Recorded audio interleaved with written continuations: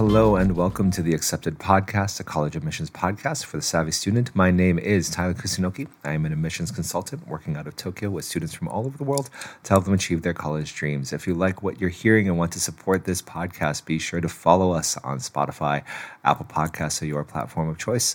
Follow us and hit this bell icon for notifications to stay up to date as well. Please also leave us a rating, as it really helps this podcast reach more people and lets us know how we're doing. The other thing I would really encourage you all to do is comments, right? Please do leave comments. We love feedback. As an educator, feedback is my jam, right? Both giving it and receiving it. It really allows me to better understand what needs to be worked on, what content I should be focusing on delivering, right? And so I just would encourage you all, if you are enjoying the show but you want specific things, or you have specific questions that you would like to hear answers to, or issues you would like me to tackle, please do leave a comment and let me know. Okay, so just wanted to read one out this week from Nat. And she gives this podcast a 5-star, says, "The best. This is absolutely the best podcast for anyone interested in college admissions. Every topic is explored in much depth and advice is helpful and practical. I have listened to all the episodes from beginning to end at least twice by now and still feel I'm learning something new every time. He is definitely an expert on these topics, and I appreciate very much him sharing all he knows with us, the audience. I really hope he will continue with this podcast series and we will hear new episodes soon." All right. Thank you, Nat, so much. It's good to know that you are not tired of my voice, and even listening to all of this twice. I want that to be part of my goal as a podcaster, but mainly as an educator and deliverer of information, is to provide a resource that is evergreen, right? That I want to be giving advice that is useful, even if you're listening to this 3 years from now when the college landscape will have changed entirely. Obviously, the goal is to stay as up-to-date as possible, but there are general truisms about how you should exist as a young adult. That is a huge part of my job as well, that I do try to convey, and hopefully the insight and the humor and the knowledge and the advice will all continue to be useful for you, Nat, and for everybody else going forward. So thank you so much for that feedback. All right. And please keep listening. Thank you so much. We are going to jump into a topic that I think is rising in its importance. Speaking of evergreen, but things change. That is a teacher rec. I want to spend this episode talking a little bit about teacher recs, because as the landscape has been changing, and I'll talk a little bit about what those changes are, the significance of the teacher rec is also going to start to shift. So I tend to like to think about the application piece, right? The application that you submit as like several slices of pie. And at the end of the day, it needs to be a full circle, right? The pie needs to be whole, right? No one is going to submit a pie that is missing a slice.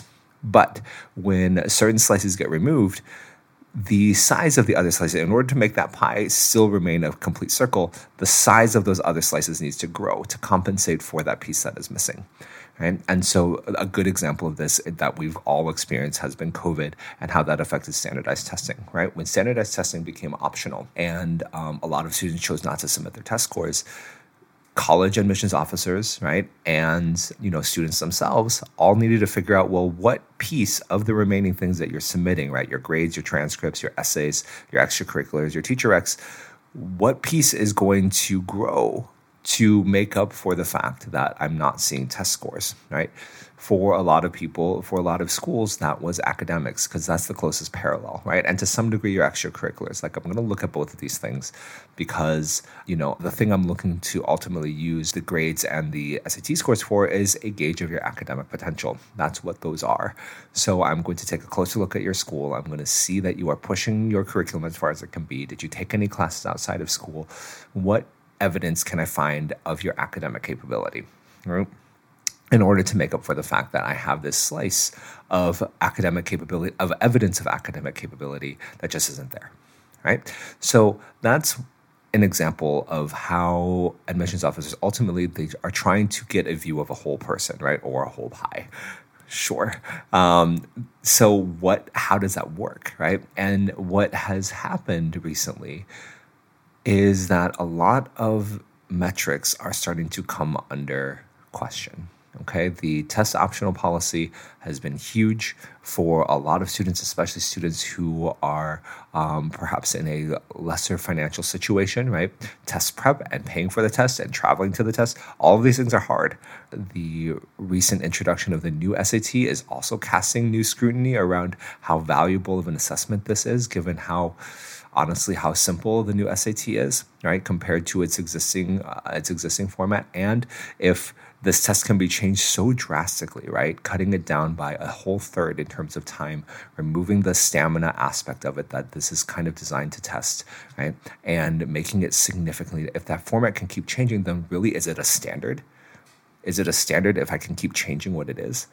So there's already scrutiny around that. The existence, I guess it's time to out myself a little bit, the existences of people like myself who provide guidance with extracurriculars, with essays, with overall high school planning, right? All of these pieces also raise some question around the essays especially. And this is even before ChatGPT came onto the table. The idea that this is a service that those who can afford to can pay for to have their essays polished, refined, that they even just having someone who is a good writer who knows how to tell a good story to brainstorm with them, right? To bounce ideas off of them and find that right story to tell, to find that clever analogy, find that little bit of humor in the story that is being told, right? That makes things, that is inequality, right? As well. And then of course, with your extracurriculars, again, it's pay to play, right? The big criticism and the big thing that a lot of universities are trying to solve now is that ultimately most of these schools, especially the private ones, are businesses, right? So they need revenue. However, they are also supposed to be serving a public good, which is a high quality education. And the pressure to be able to demonstrate socioeconomic diversity in your incoming class means that the standards for accepting a student need to start to shift away from opportunities that people who have the resources to do so can just pay for, or can just bring their child into a really fancy workplace like Google and give them a meaningful experience, or access top tier researchers because their parents are in academia. All of these things speak of privilege. They reek of privilege. And so that's a lot of slices of pie that are under criticism. It's a lot of slices of pie that are being questioned. And not to say that these are going to be pulled away. Obviously, I have to work with what I've got, right? And I'm not going to say like, well, we don't care about the whole student, or we're going to view everything that we read with suspicion because whatever. But however, there is this element that at the end of the day, all of these pieces, every single one of those pieces of pie has an inequality built into it.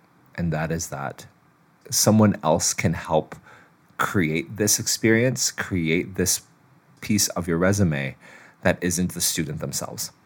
Whether that be having a professional writer edit your essays, right? Having parents who help set you up and pay for very expensive extracurricular activities or sports, right? The grades to some degree are uncontrollable, but parents with power and influence at a school know this isn't true, right? That there are things that can be done. And academic inflation at different schools certainly is a thing as well. And so, like, as we go down the list of what a student is even submitting to begin with, there are a high number of things that are increasingly under scrutiny. And so that's where the teacher recs come in. And of course, teacher recs can fall under the same challenges as all these other things, right? Parents can have kind of an outspoken influence on what a teacher says or doesn't say. Gifts are a thing, right? There's all these different things, of course. But teacher recs are ultimately supposed to be confidential, right? Teachers submit the letter without the student ever having a chance to read it, without the parents ever having a chance to read it. Same thing with counselors, right? These letters are submitted confidentially, right? They are submitted separately to the schools, right? These are not given to the student for the student to then send in. If they are submitted by mail, which some schools still require, it's in a sealed envelope. And so there is a degree of reliability in terms of whatever you do say, right? It's going to not have received the influence of the person who's most invested in getting into this, and the family who's most invested in getting into this university, right? And so there's a degree of reliability there, which is great, right? It is also a space where an admissions officer can get a very clear read, right, of their academic capability, because this is a teacher talking, right? Their academic capability, their fit within a classroom, right? And then everything else is kind of bonus, right? But that becomes one way for me to assess if I'm looking for, will this student fit on my campus, in our classrooms? A teacher rec becomes a great way, because that's primarily what a teacher is assessing, right? A teacher is not assessing, are they some awesome entrepreneur, right? The teacher is assessing, right, how diligently and how productive are they in a classroom, in a group setting, right, in a group learning environment. So the teacher recs are, especially when I am looking for fit, right, when I am looking to build a class, right, teacher recs, due to the fact that they are confidential, right, due to the fact that they help speak to a student's academic capabilities, and I think due to the fact that colleges are looking for ways to, so in the US mainly, if you are applying to the UK or applying elsewhere, don't worry about this as much. This is very much a US kind of thing, because they are looking for not just the academically capable student, they're looking for the person whose personality and whose experiences and culture are going to contribute to a good class. And so that is something they're also going to see, and that they can read with some degree of confidence, because it is confidential, right? That's the value, right? There's some guarantee. Everything else in the application process, there's no guarantee that there has been no tampering. There is no way to guarantee that this is honestly just the student. But the teacher rec is honestly just the teacher. You can suck up as much as you want. You can do it. At the end of the day, the teacher writes it and the teacher sends it out and doesn't need your approval of what is sent out. And that is very powerful for an admissions officer, right? In a world where so much else is under suspicion.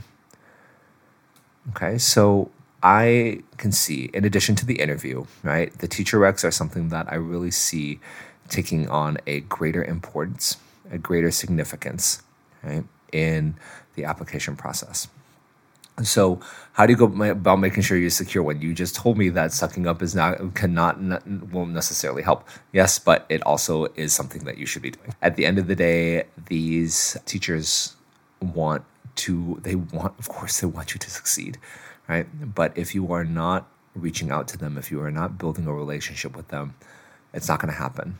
I've told this story a couple times before, but I firmly believe that Miss Wong, my English teacher, and the rec letter she wrote is the reason why I got into any university. I was an okay student. I was also a very dedicated tennis player, so grades were kind of I was competitive in terms of the classes I was taking, but I would say that I was solidly, like, slightly above middle of the line when I was in high school. But I loved English. English is my major. English is what I pursued, and turns out my bus ride home, right? Miss Wong took that same bus because she had to get off at a stop that was kind of on the way, and so me, being a very reclusive high schooler, right, didn't have anyone to talk to on the bus, right? Normally I would just sleep, but what started with a, hey, Miss Wong, can I just really talk to you about some of my paper ideas, right, became a daily conversation on the bus. And it's like an hour bus ride, right, home, where we just talked about everything, right? It started with talking about a paper, but it merged into life. It merged into, what do I want to do when I grow up, right? How do I think about this particular author, right? Are there challenges that I see at my high school that I would want to challenge? It became all this other stuff, right? And so on top of performing well in class, I now had all of these other separate conversations, right, that she could refer to assess my personality, right? She showed me, after I was accepted to college, right, as a kind of quote unquote graduation gift, she showed me her rec letter. She showed me the rec letter that she had written for me. And a lot of it was very, very nice, right? But there was a sentence that always will stick out to me, right, where she says, Tyler, at the end of the day, is the locus of morality of this class, and will be for any community that he becomes a part of, right? Boom. I was, what? That is so beyond anything that I would have hoped would have been written about me. But given everything else that I was submitting as part of my application, I'm fairly confident that this had a very big role in my getting in. And so the point of this story here is that quantity time is going to lead to quality time. Finding more time to talk with your teacher is going to lead to more opportunities for the teacher to not just get to know who you are as a student, but to get to know who you are outside of the classroom and then be able to speak to those things. It's when you ask for a research opportunity and you're both sitting there looking for ways to go about researching a particular topic that you're going to bring up, right? Your family. You're going to bring up this charity that you really care about. You're going to bring up the things that you do for fun, right? It's when it's in between constant dialogue about how to study better, how to improve your homework, right? How to improve your test scores, right? It's those moments in between that there will be opportunity for them to not just see you how you are as a student, but who you are beyond that. And these are all important, right? So I have a lot of students who are like, but I feel like I'm going to bother them. No, I don't really have any questions. Come up with questions and know that you're not bothering them. So I always encourage my students to make spending time with teachers that they think will know them well and have a solid relationship with, right? Make sure to almost put on your planner, I'm going to spend some time with this teacher this week, and here's what I'm going to do, right? You cannot absent-mindedly go into this and hope that at the end of the day, you're going to have a teacher who has something good to write about you, right?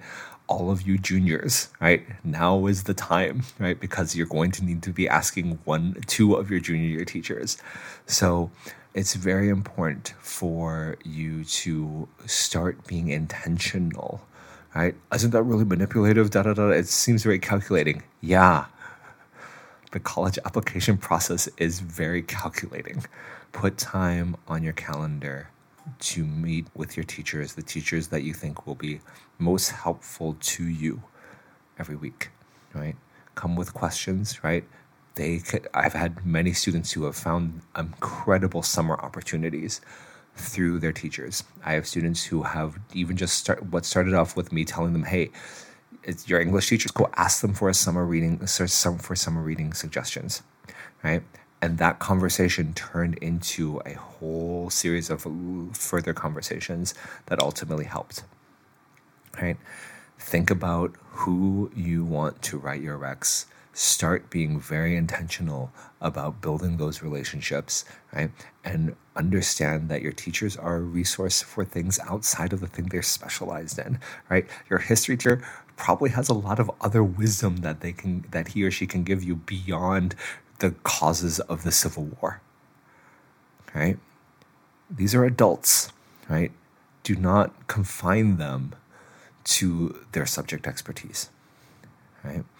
They are adults and they have chosen a profession that is grounded on helping kids, right? But they have 80, 90 kids they're working with every week, right?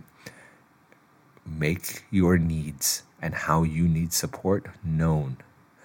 And from that, you will have the opportunity to build a relationship that can be meaningful, that can turn into solid content that they can talk about, that they can write about, that they can give specific examples about, where they say, look, this kid is so far above and beyond anything that you will ever see. You need this kid in your classroom. You need this kid on your campus because your campus will be better because of it. Wouldn't you want your rec to say something like that? Okay, put in the work. Right? Make it so that statement can be true. All right, that is it for today, and I hope this was helpful. Teacher Recs, I will go more into this a little bit later on kind of other teacher recs that you can potentially secure. I really do think teacher recs are going to be a big deal going forward. and making sure that you can secure good ones is important as well. Okay, thanks for listening to the Accepted Podcast. Again, my name is Tyler Kusunoki. We hope you should enjoy today's topic on Teacher Rex. Join us next week for more on the complex world of college admissions. If you like what you're hearing and want to support this podcast, be sure to leave us a rating on Spotify, Apple Podcasts, or your platform of choice. Subscribe and hit the bell icon for notifications to stay up to date as well. We also host regular events, both in person and online. So if you're interested in attending free info sessions with me and real admissions officers, check us out at tokyoacademics.com/events. That is tokyoacademics.com/events. That's it for today. And remember, the key to getting in is getting ready.